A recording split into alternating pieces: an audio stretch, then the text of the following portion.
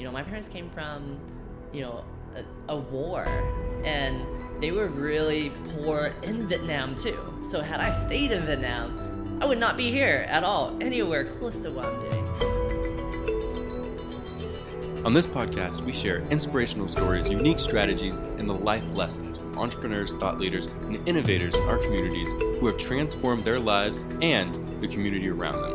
Hi, my name is Kevin LePage, and you're listening to Exponentialists on Air.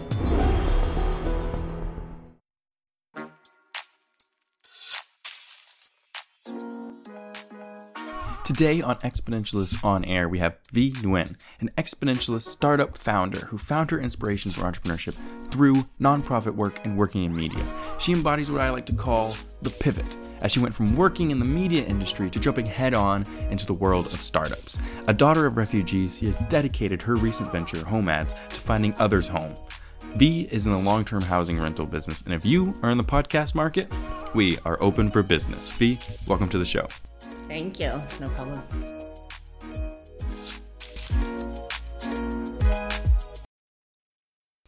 All right, so first we're going to start out with an easy question, just to get the ball rolling. So what is entrepreneurship to you, and do you think that it has a traditional path? I think for me, entrepreneurship was something that I was introduced to when I was younger. So my mom, both my parents are refugees, so they came over after the Vietnam War. And so my dad did the traditional route, getting that stable job, gets your insurance, all that stuff, right? And my mom, she taught herself how to sew. So she actually didn't know, she wasn't a seamstress before, she didn't know how to do it, but she knew she could make money that way. And so she was working for other people and doing that, and then started realizing, well, I could do this myself. And she started her own business. She has it still today, and that's actually what got us through college. So for me, it was a very, very close perspective of what entrepreneurship early on. I remember flyering out, like she used us as, child labor, where we'd go flyer cars and things like that. So I had a really early perspective of what it meant to market to people, getting people in, and really watched her build her customer base there. So for me, yeah, it's not a traditional route, and I think that's why entrepreneurship is fun, right? Is there isn't a route to get there. You can take classes and all that stuff, but really it's the experience that shapes you into being an entrepreneur. Perfect. Okay, so it seems from a young age you were around entrepreneurship, and that kind of got you to have a passion, to be interested in it further on in your career. Very cool. Now we'll head back and to when you're growing up. What kind of obstacles did you face? As you mentioned, your parents were both refugees, immigrants coming to America. Just describe kind of what obstacles you had to face when you were younger. There are good and bad parts about how I grew up. So I grew up in a small town outside of Fort Worth. So there were, from then till now, so about like the early 2000s of high school until now, that population has still been 4,000 people, and so it's not a lot of fluctuation, which is great in some aspects, because there's not too much diversity to where everyone accepts each other. There wasn't a lot of hostility towards race or any type of diversity, right? But then it was also really difficult is because it was a low-income community. So everyone in our school was low income. And that was great in the sense of no one really felt poor, or at least I didn't feel like, because we all kind of were, right? So it wasn't like you're going to make fun of someone because you're all in the same boat. But the problem with that is that the resources are lacking, right? The school systems, you don't get as much money, you don't get the funding. So you don't get the teachers that care, you don't get the programs there for you. And one of my biggest hurdles early on was having teachers who cared. So most of my classes, I knew I wasn't going to be prepared for college. And so getting in college, I had to work my butt off to pretty much be average, right? But the second part is that it was this mentality of failing, and they didn't really want you to succeed there.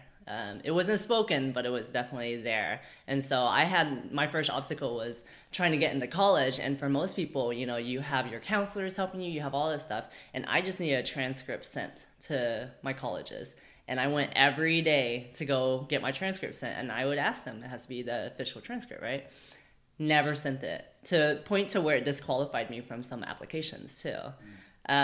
Ultimately, in the end, I was able to get into college, went to UT, but the thing that I had learned from there is that someone's going to tell you no, even if you deserve to say, someone say no to you or not. You're going to have to figure out a way to get there regardless if that route, that is typically for everyone else there, it may not be there for you, and how do you get around to that? So when you're growing up and then you move on to UT, University of Texas at Austin, and so describe, I guess, the changes between those atmospheres in which from your growing up and then just moving into Austin, Texas, and moving into UT in general. So the first biggest difference is I graduated 87 students, so pretty tiny, right? And no diversity. I was the only Asian family, the only Asian person was like my brother and sister. So it wasn't really a lot of diversity there. And so coming to UT, it was very interesting because there's just so many different types of people. And I think on the social skill wise, that was initially harder, but then it got easier because I wasn't coming in where I had a clique from my high school. I didn't know anyone, so I had to learn the skill of getting to know people and learning people, how to talk to people. So that was a hard hurdle at first, but, I kind of figured that part out. The second part, I think, is the same lesson I had learned before was, if someone's not giving you what you want, and you can still find a narrow way around it, right? So there are certain times where I would kind of butt heads with a TA where it was like, hey, she really didn't think that I deserved having a good grade. And it wasn't based off of content, it was just she was very picky. And so long story short for this one is I had talked to a professor, and it was just one of those things of college, they allow you to you have office hours. You can always go and talk to them and get as much help as possible. So I kept on going, and the TA was like, go to a writing center. This is not on my hands, basically. And I went to a professor, and I was like, hey, I didn't realize it was plagiarism at the same time, but it was my same paper. So I was plagiarizing from myself, apparently is what it is. So you're not allowed to turn in the same paper. Right. To different classes, and I didn't realize that. And I had told the professor, hey, I know this, I'll write in our paper, but what I wanted to point out is like an A on this paper in their class and a failing grade on this one. And so it was very evident for him. And so I told him, I was like, hey, I understand that I was being sent to a writing center, but that's the TA's job. And he looks at me, and this is the first time in my life where I was like, wow, you can actually kind of prove someone wrong. It's not just black and white. And he just looks at me and he goes, I don't know what to tell you. He was just like, you're right. And then I got an A. And so I was like, wow. So just because someone tells you no doesn't mean it's no. You just have to find the right way, use your ethics, use your morals, that kind of stuff. But, it doesn't always mean no. No, it doesn't always mean no. A good entrepreneurship lesson, obviously, as you're going through, and you have to have, perseverance and a little bit of grit to continue down that path. All right. When you went to college, where did your passion come from when you were looking towards majoring in RFT, radio, television, film, and also doing a double major in sociology? Was it Matthew McConaughey coming from UT? What was that passion that led to that majoring? So I came into UT actually, and I had no idea what I wanted to do, right? So I started out as Asian studies and realized like, I don't really care. It's just I was interested in what, And so I cared, but not enough to have it as a career. And in my sophomore year, I said, I really need to figure this out because I'm just much more motivated when I have a goal, and I think a lot of people are in that way. And I said, so I went to several different counselors that summer and just really wanted to see what can I do with these careers and what are the things I like. And I started out with sociology, and I think I only did sociology for a while and then jumped into RTF after and decided to double major. But my mindset was I really loved nonprofit. And so I wanted to go in and, just work in nonprofit my whole life. And as I continue forward, I realized, well, I really, I had one film class in high school and I loved it so much. I love production and post-production, especially. And so I said, well, I could probably double major with all the, credits I already have. I could do it within 4.5 years. So I said, okay, well, I'll do that. And so I went that route and then ended up going into nonprofit. But the funny part is that it was always the media aspect of things. I thought nonprofit was, or I thought RTF was going to be a fun hobby. And it ended up being more of my career for the early part of my adulthood. And so how do you feel like you've used, I guess, that sociology major? How did that play into leading to your career and kind of where you are now? Yeah, that's the fun part is I think of both. Like people always say like, oh, my brother has a philosophy degree and everyone's like, oh, what are you going to really use that for? But it's like your undergrad is your foundation, you know, that it does not matter if you look at people that have sociology degrees or psychology or philosophy or anything, they're everyone, you know. It's not like this single route that you have that takes you to this one career. And I think that's really misleading because a lot of people come in thinking they'll just kind of be guided that way. But you have to be a lot more creative in it, right? And so for me, when I found that in nonprofit, it was definitely evident. Like it's kind of easy to see like how, you know, a person's socioeconomic status affects their health and affects their outcomes, right? So nonprofit was very, very easy to see. But with home ads, it was actually very different, but even more pivotal because we're creating something that a mass amount of people are using, right? So then you kind of have to think, well, if I'm going to build this, do I want society to turn out this way or this way, right? Like it sounds kind of crazy or silly, but it is very interesting of you have the power to create something that changes societies. You know, and so one of our, like, what we thought about was how technology affects communities and people, right? And you have social media, and people always say the more you use social media, the more depressed and isolated you feel. And so we said, well, I don't know about creating this network of people if we're just gonna, you know, perpetuate the same problems. And so our vision is to create online communities that support real life communities. So what that means is, hey, it's not just hey, I'll like something and I don't need to see you. It's more of, this is a bridge that allows you to know now that you have a neighbor that you probably wouldn't have known, you know, really likes similar things as I do, and I'll actually go meet them. Or, you know, as a homeowner, there's someone relocating in and they're staying at your place, and you start realizing, you know, there's a lot of things in common that you like. You know, some of my closest friends actually came from renters from home ads that stayed at my place, and they're really awesome people, and I never would have met them had I not, you know, gone through the platform. Okay, a way to say how sociology kind of ties back to kind of what you're doing right now, and just emphasizing the people aspect. So growing up in a 4,000 person town, did sociology and trying to focus on people help you kind of expand your horizons on, I guess, the world? Actually, I mean, really, it was just growing up and traveling that, you know, opened my eyes. One of the things is anyone that grows up in a small town wants to leave a small town, right?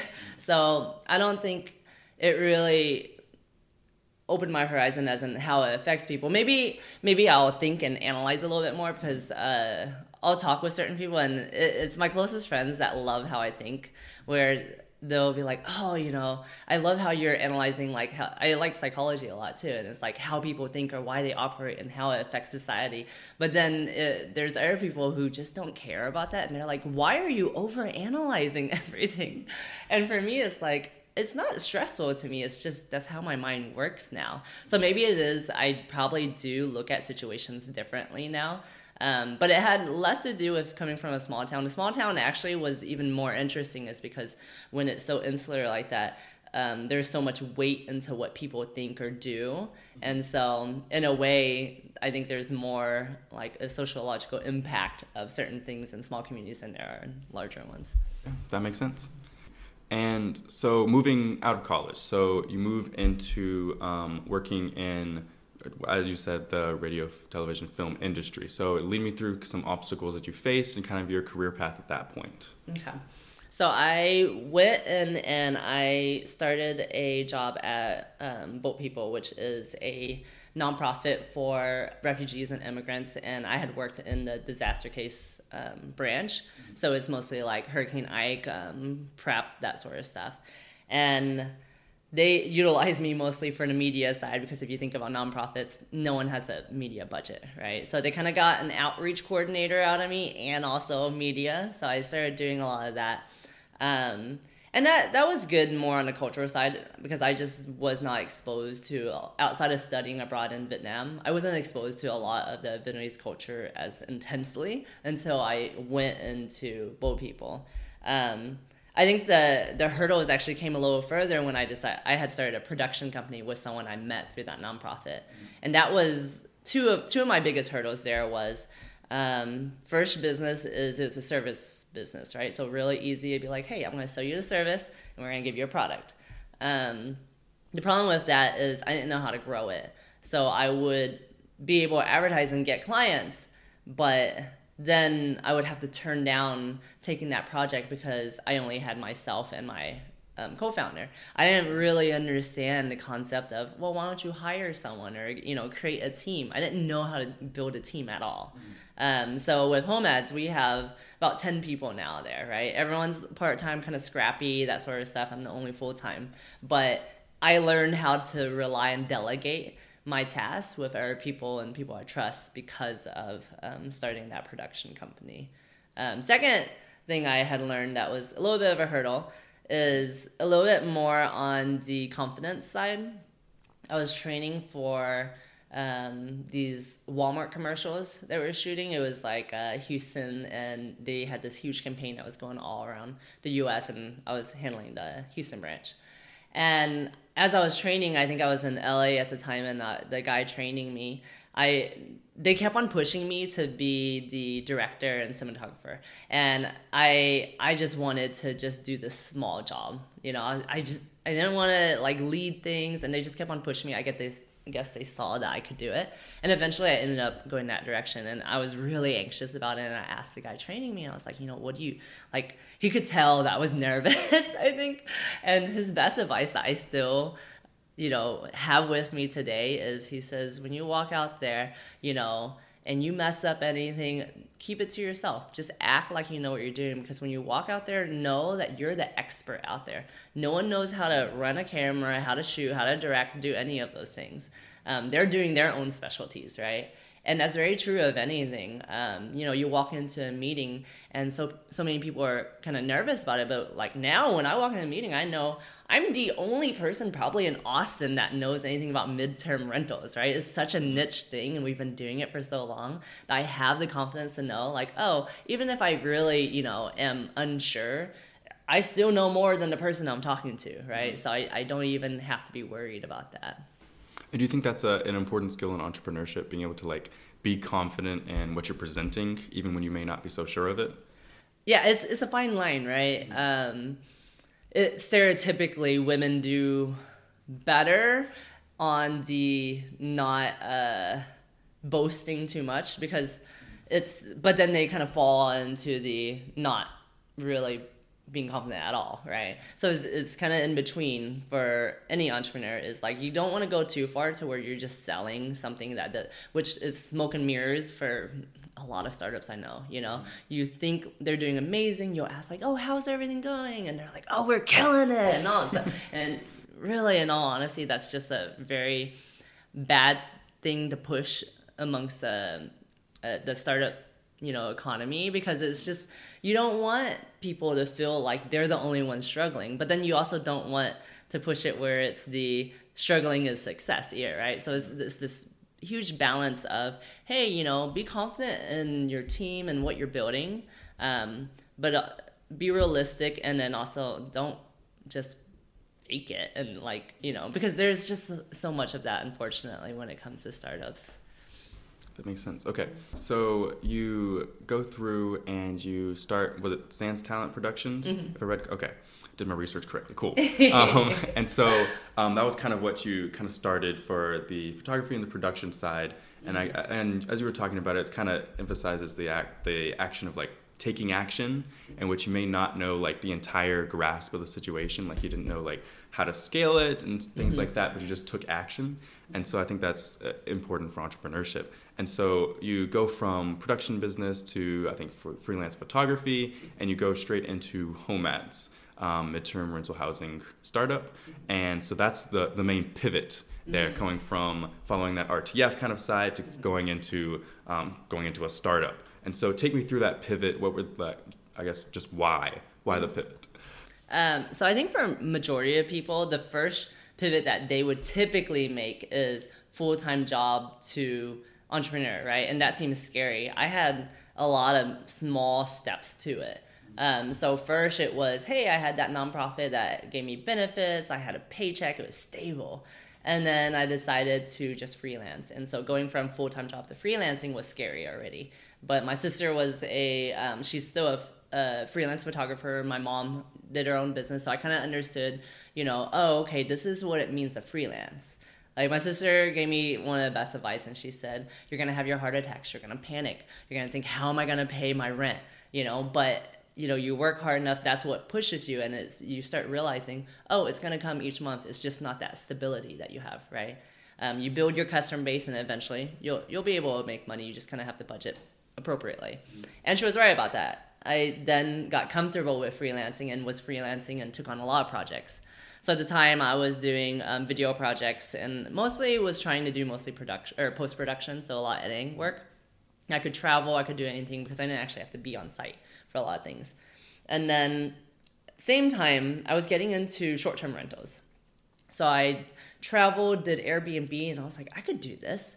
And so I wanted to rent out my place, and it got a little out of hand because then I was like renting out everything to the point to where I was going camping over the weekend because I didn't actually have a place to live anymore. But then I said, well, this is becoming so much money. I really want to make this a real business. And so I did all my paperwork, got my short-term rental license, paid my hotel taxes. I was probably the only person that got my license because they remembered me 3 years later when I started home ads. They were like, oh yeah, I remember you got your license. So I did everything correct. And then it taught me, the process. But then I also started seeing like, this is so much work resetting. And I really don't like saying hi to someone. Like I like people, but I don't like shallow conversations, right? Mm-hmm. And that just tends to happen if you're only seeing them for 2 days. And that's kind of what Airbnb brought. It was like this shallow conversation that I would have of, oh, what are you here for? This is what I do. And then, well, if you need anything, and that's it. And then it costs so much to reset too. It costs a lot of time or money or both. And so I said, I'd really just love to leave and then just have someone there, but then not have to have an annual lease because you have no flexibility in anything, and then you may not even have a whole year on this property that you could rent it out, So I want something a little bit smaller. And so I then was like, well, Airbnb will have it. I'll just use that. And I started looking, I was like, they don't let you do that? That's so weird. And then so I started searching some more, and I was like, no one lets you do this? All I want to do is rent out for 3 months, and that's it, And that's when I started asking friends, because that's the first step. I always tell anyone is you have an idea, start talking to people. Don't hold on to this idea and think like someone's going to steal it, because really there's a million ideas. Execution is what's valuable, right? And so I started talking to my friends, and I honestly did not know anything what computer science was. I didn't know like what development or coding really meant, but I knew one of my friends from college went to computers. I had a computer science degree, and I was like, hey, does that mean you're a developer? And he was like, yeah. And so I got a little bit of advice from my friends, and within that, I also found my early on team members. They joined in because they really liked the idea, and then it kind of went from there. Perfect. Okay, so that's the pivot right there. And so now that you're in, this is probably a leading question, but when we're going to your startup, and now that you're on the business side, you're in the housing market, and you're in the Austin startup industry, and you started out in production and RFT. So is there a sense of quote unquote like regret in going into that first before moving into something that you're now doing now? used to think that way. I used to think, why didn't I just go get a business degree? You know, because I didn't really realize everything I liked about everything I've ever done has been the business side. But it really took all those instances and those hurdles that we talked about, right, that shaped me to even understand that this is a good route for me. I mean, I'll even have to admit that had I known how hard it would have been or the resources it would take, and hard meaning hard for me, like public speaking, right? I was so scared of everything. I was not a networker. I was not anything. Hard in a personal comfort type of thing. Had I known before, I would have said no. You know, I would have just been like, no, I'll just, because you can make, if it was all about money, and at that time for me, it was like, oh, I'll just make a business. It was like capitalism, right? That was kind of my mindset. I didn't really have this broader vision of, hey, I can really build something that affects people. I, in theory, would say like, oh, I would love to support that, but it was too scary, I think, back then. I had it piece by piece that allowed me to be like, oh, I can do that a little bit more. I can do that. That's not as scary, you know? But knowing where I am today, yeah, I would definitely make myself do it, you know, if I had to do it again. And moving into home ads, did you use kind of the, I guess you can say like the design thinking process? I know you talked about a little bit in which you talk to friends first and just kind of like, I guess that it could be like the empathy process in which you're like going out and like field research, try to talk to people. Did you use any other like strict steps in the business making, or did you just kind of take action and see where it led? So starting off, it really was scrappy.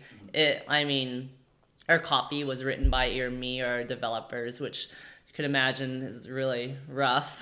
But it was okay. It's just that I understand now when people want experienced teams, because you know all these steps now. Like, I am experienced to understand what the real quote unquote professional steps are, right? We did not, and that's why it took us about 2 years to kind of, so the first 2 years we got enough traction, we were getting bookings, but it was just slow and it wasn't converting the way we wanted.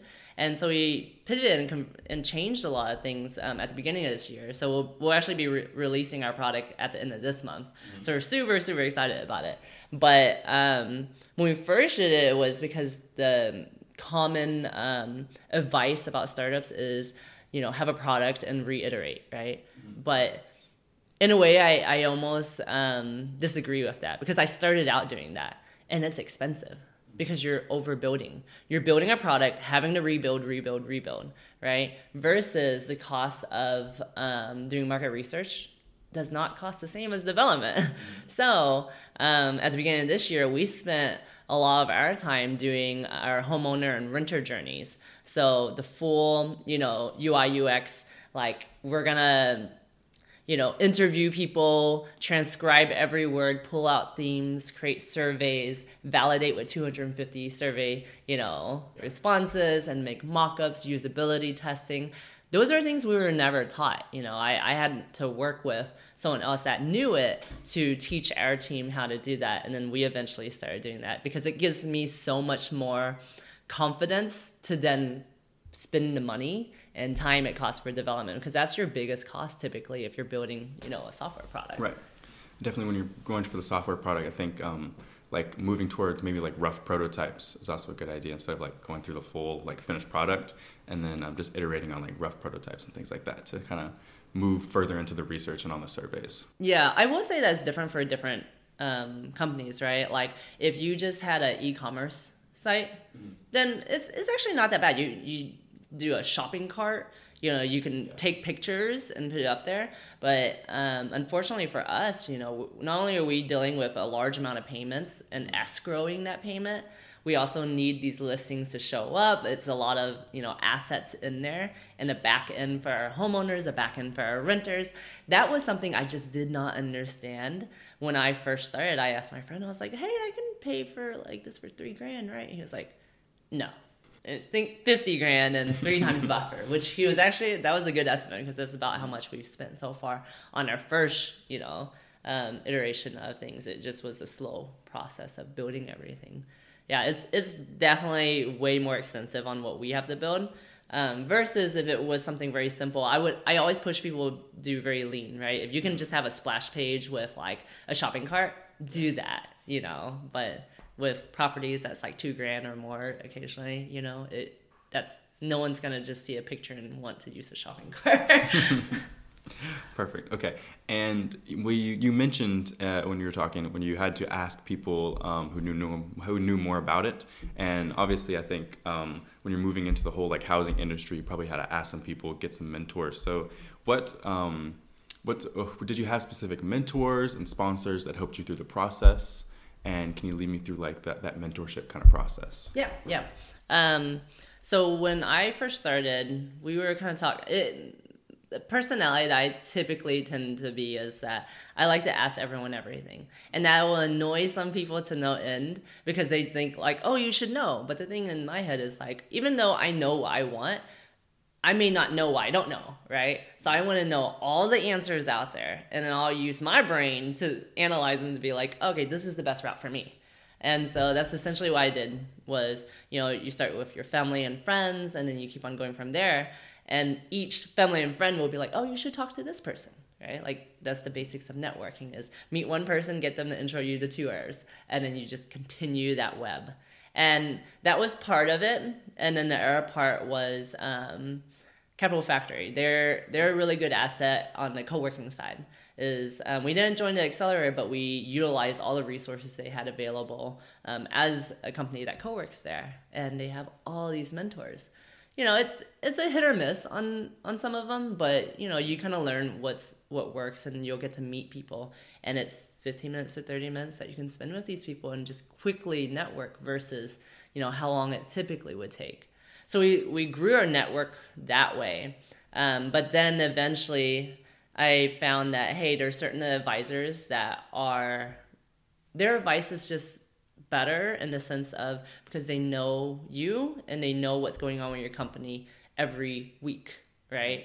Like versus a mentor is someone that's like, hey, next quarter give me a call or and so then you're gonna have to spend half the meeting updating them what happened, and then they're half of the meeting trying to get their insights on it versus hey, this advisor is not only has skin in the game, has equity, all that stuff, they're vouching for you, but they know everything that's going on with you, so they'll likely make more intros. They're likely gonna, do a lot of things. They also tend to, become investors too, as they get more, acquainted with your company. So my advisors are honestly my lifeline. Like, I will talk to certain people, and then I've literally called, an advisor and had him, quote unquote, like, talk me off the ledge on certain things where I'm like, oh, I didn't think that we had to do this. And he was like, no, we're not doing this, And so it helps me kind of, if you find the advisors that fit the values that you have, they'll always kind of keep you from going astray.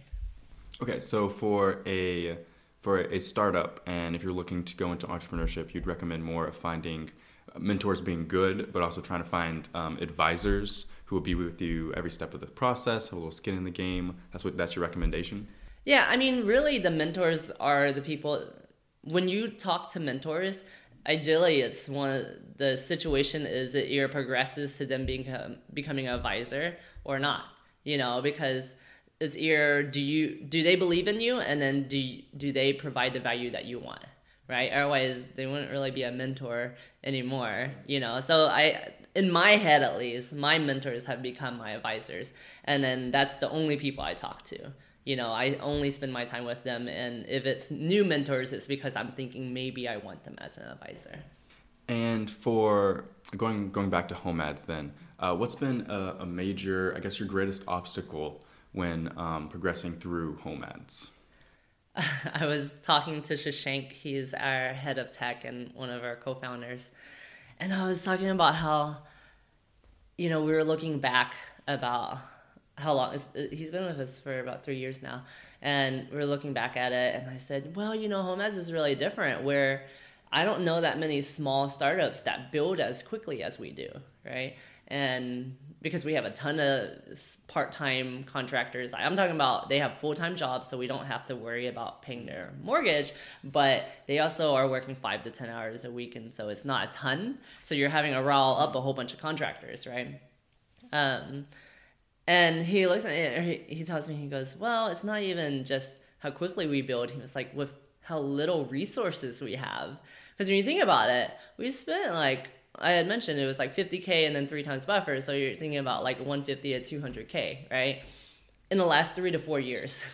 Like, that's pretty little. And it's not because I have some junior developer who shouldn't be paid a lot. These are senior devs. These are people that are like, ahead in their industry. It's more of, I've found throughout the years is that I'm good at building a team and building a team that cares about what we do. And so everyone that joins our team sticks with us, and they're qualified people, but they're giving us a cheap rate because they're, they want this to succeed. And they also know I don't get paid. So it's not like I'm just paying them because I don't think they're worth it. They know that that's not it. There's full transparency in the company and that. So we're all working for the same goal, and we do it professionally. We do it right with the right legal documents, that sort of stuff. And that builds trust as well. Perfect. Okay. And that's, I guess, taking it back to entrepreneurship and kind of a lesson to take from it is that like, even if you have minimal resources, you can still go and succeed and try to, take action into that startup. And in your case, you didn't need to use a lot of resources. So you may not have even if you had access to it, you may not have even used them. But we you probably would have, to be honest. Okay. We were in a way forced to bootstrap and use it a small amount because we just weren't able to find funding at the time, which I understand why. We were all new people, we weren't experienced or anything. We didn't know anything about the industry. The industry was relatively new too. And so I understand people's hesitation until, we had angel investing earlier this year. But it was after about 2-ish, years of learning. So I'm glad we didn't have that. And then 150K can seem like a lot too, right? Like some people I was talking to someone, she has a massive company now, and she started out, it's a service company, so it's a little bit different. She's not building a platform, but started out with 8K and is now like doing wonderful, So it's like you can do things with very, very little. Just for our, situation, there was just very few ways that I feel like we could have been leaner than what we had been. Perfect. All right. My next question leads back to your LinkedIn bio, a classic. You mentioned that you had a passion for improving communities in which we live in. And so what have you been doing to show that passion, to demonstrate that in the community? So it's interesting because it's like this, it's not a straight line, I guess, is what I'm trying to point out is, I come in very idealistic and first starting home ads and coming from nonprofit and everything. We're like, oh, we're going to do all these wonderful things. We're going to change the world. And then, life happens. And then you're like, well, we need to make money and make sure we pay everyone. And so then we got more into the business side of things. This is how much, it costs to acquire a customer. And this is how much we're getting from this. And that's great. You have to know all of your metrics. You have to understand how business works. So I'm glad it went that way, but I started also realizing my happiness was starting to dwindle the more I did that because I was all business. And I lived and breathed home ads, right? There wasn't as much balance as I have today.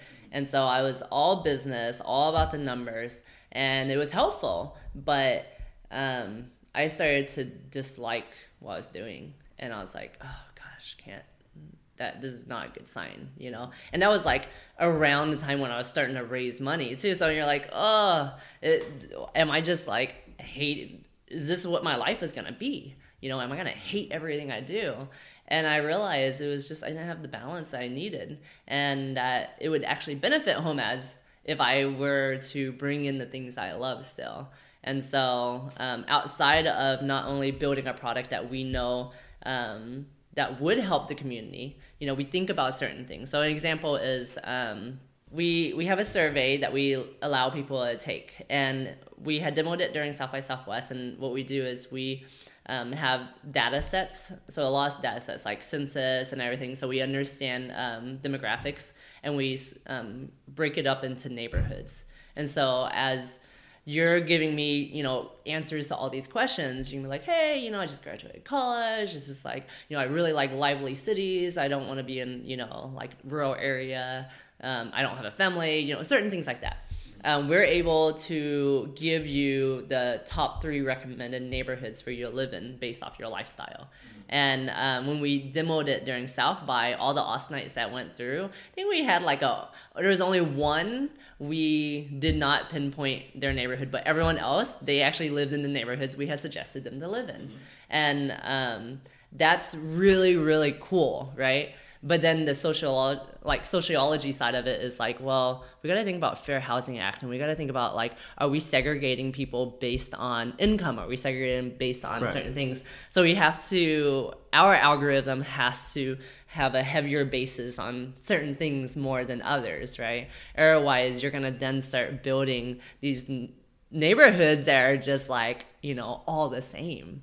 And so that's something that we kind of, look at whenever we're building that part out. Kind of going back into, I guess, the ethics of kind of distributing the population. Okay, so you also mentioned that while you're an entrepreneur, you're also a world traveler, and I assume you like traveling. So what do you think is important about traveling and seeing the world to people who are trying to build their own communities? What insights can you take from around the world to try to help better the communities at home? That's an interesting question. I'm pretty good about being on the fly. That one got me. I mean, time. Traveling definitely opens your mind, right? I wouldn't want to say if you haven't traveled, then you're not whatever. But I think it's just meeting people that are different. Right. And maybe that's for me what it was traveling allows you to see something that you may not see if you had stayed in, had I stayed in my small town or had, those things. You find people with different mindsets, and it may not be what you believe, your beliefs or your values, but I think you're willing and able to learn that they're just another human being that just wants to be happy, and that allows you to be okay and coexist with them.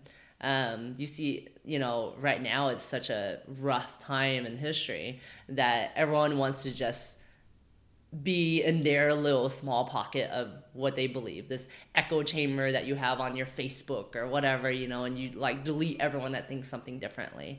And that's terrible is if that translates into physical communities, because then you're going to have your neighbors who all think the same, and you're just going to complain about the same thing and, want the same thing. But there is something really good about someone that doesn't believe in the same things that you do, what you hear in the news is extremist stuff. Typically, our everyday life, very unlikely that your neighbor is going to be that extreme. They may have different opposing, thoughts as you, but y'all are more similar than you are different. And I think that finding that during traveling is an extreme version of it where it could be a completely different culture and all that stuff, but you find so many commonalities. And I think that would be wonderful is to bring that here is to where we have these communities where we're all, there's a lot of differences, but we're also very, very similar. And if we can concentrate more on that, I think it'd be a much better place. Perfect insight. Okay. And we're going to start wrapping this up. And so one question that I want to ask is, coming from a lower income background, what obstacles specifically from that did you find when trying to delve into entrepreneurship? I talk a lot, so I blog a lot or occasionally. And I talk a lot about how your background matters. And I'm generally a very positive and optimistic person, but there are reasons why there are programs out there for people with low income, because you just don't have the same resources. And it's not about the money, really. It's so much more than that. It's I've had interns who have had intros into mentors that I've had a hard time getting to, right? It's because their parents were in that industry or they've been around that, right? If you're low income, most typically your parents are working class parents. They're not out there mingling with our business people so that you can have a meeting later on or an intern while you're in college. That's what every parent wants to provide for their kid. But unfortunately, that's not what everyone has. And so for me, I think you're understanding that was a hurdle of, oh, okay, you don't have the network, and you're not going to get what you want. You're going to have to work harder than everyone else, basically, is what it is. It's not fair. You have to get over that. You just have to understand this is where it is, but you're in a country, you're in a place where you can make changes. That's the beauty of all of this, is that my parents came from a war, and they were really poor in Vietnam too. So had I stayed in Vietnam, I would not be here at all, anywhere close to what I'm doing. So it's the beauty of it, is that it's the American dream, as people put it. It's that you can come in here and you can be from a low income, and if you work hard, then you can get it. There are things that it may not work. There are things that don't fit into the American dream, as in like who is really important, and that's going to be working hard in a creative way. Like, how do you meet people and how do you get there, But outside of that, there's a lot of barriers you can jump through by just working hard. Mm-hmm. And when facing something that's hard, do you see it more as like an opportunity, or do you see it more as an obstacle? I think that's I talk a lot about fixed mindset and growth mindset, right?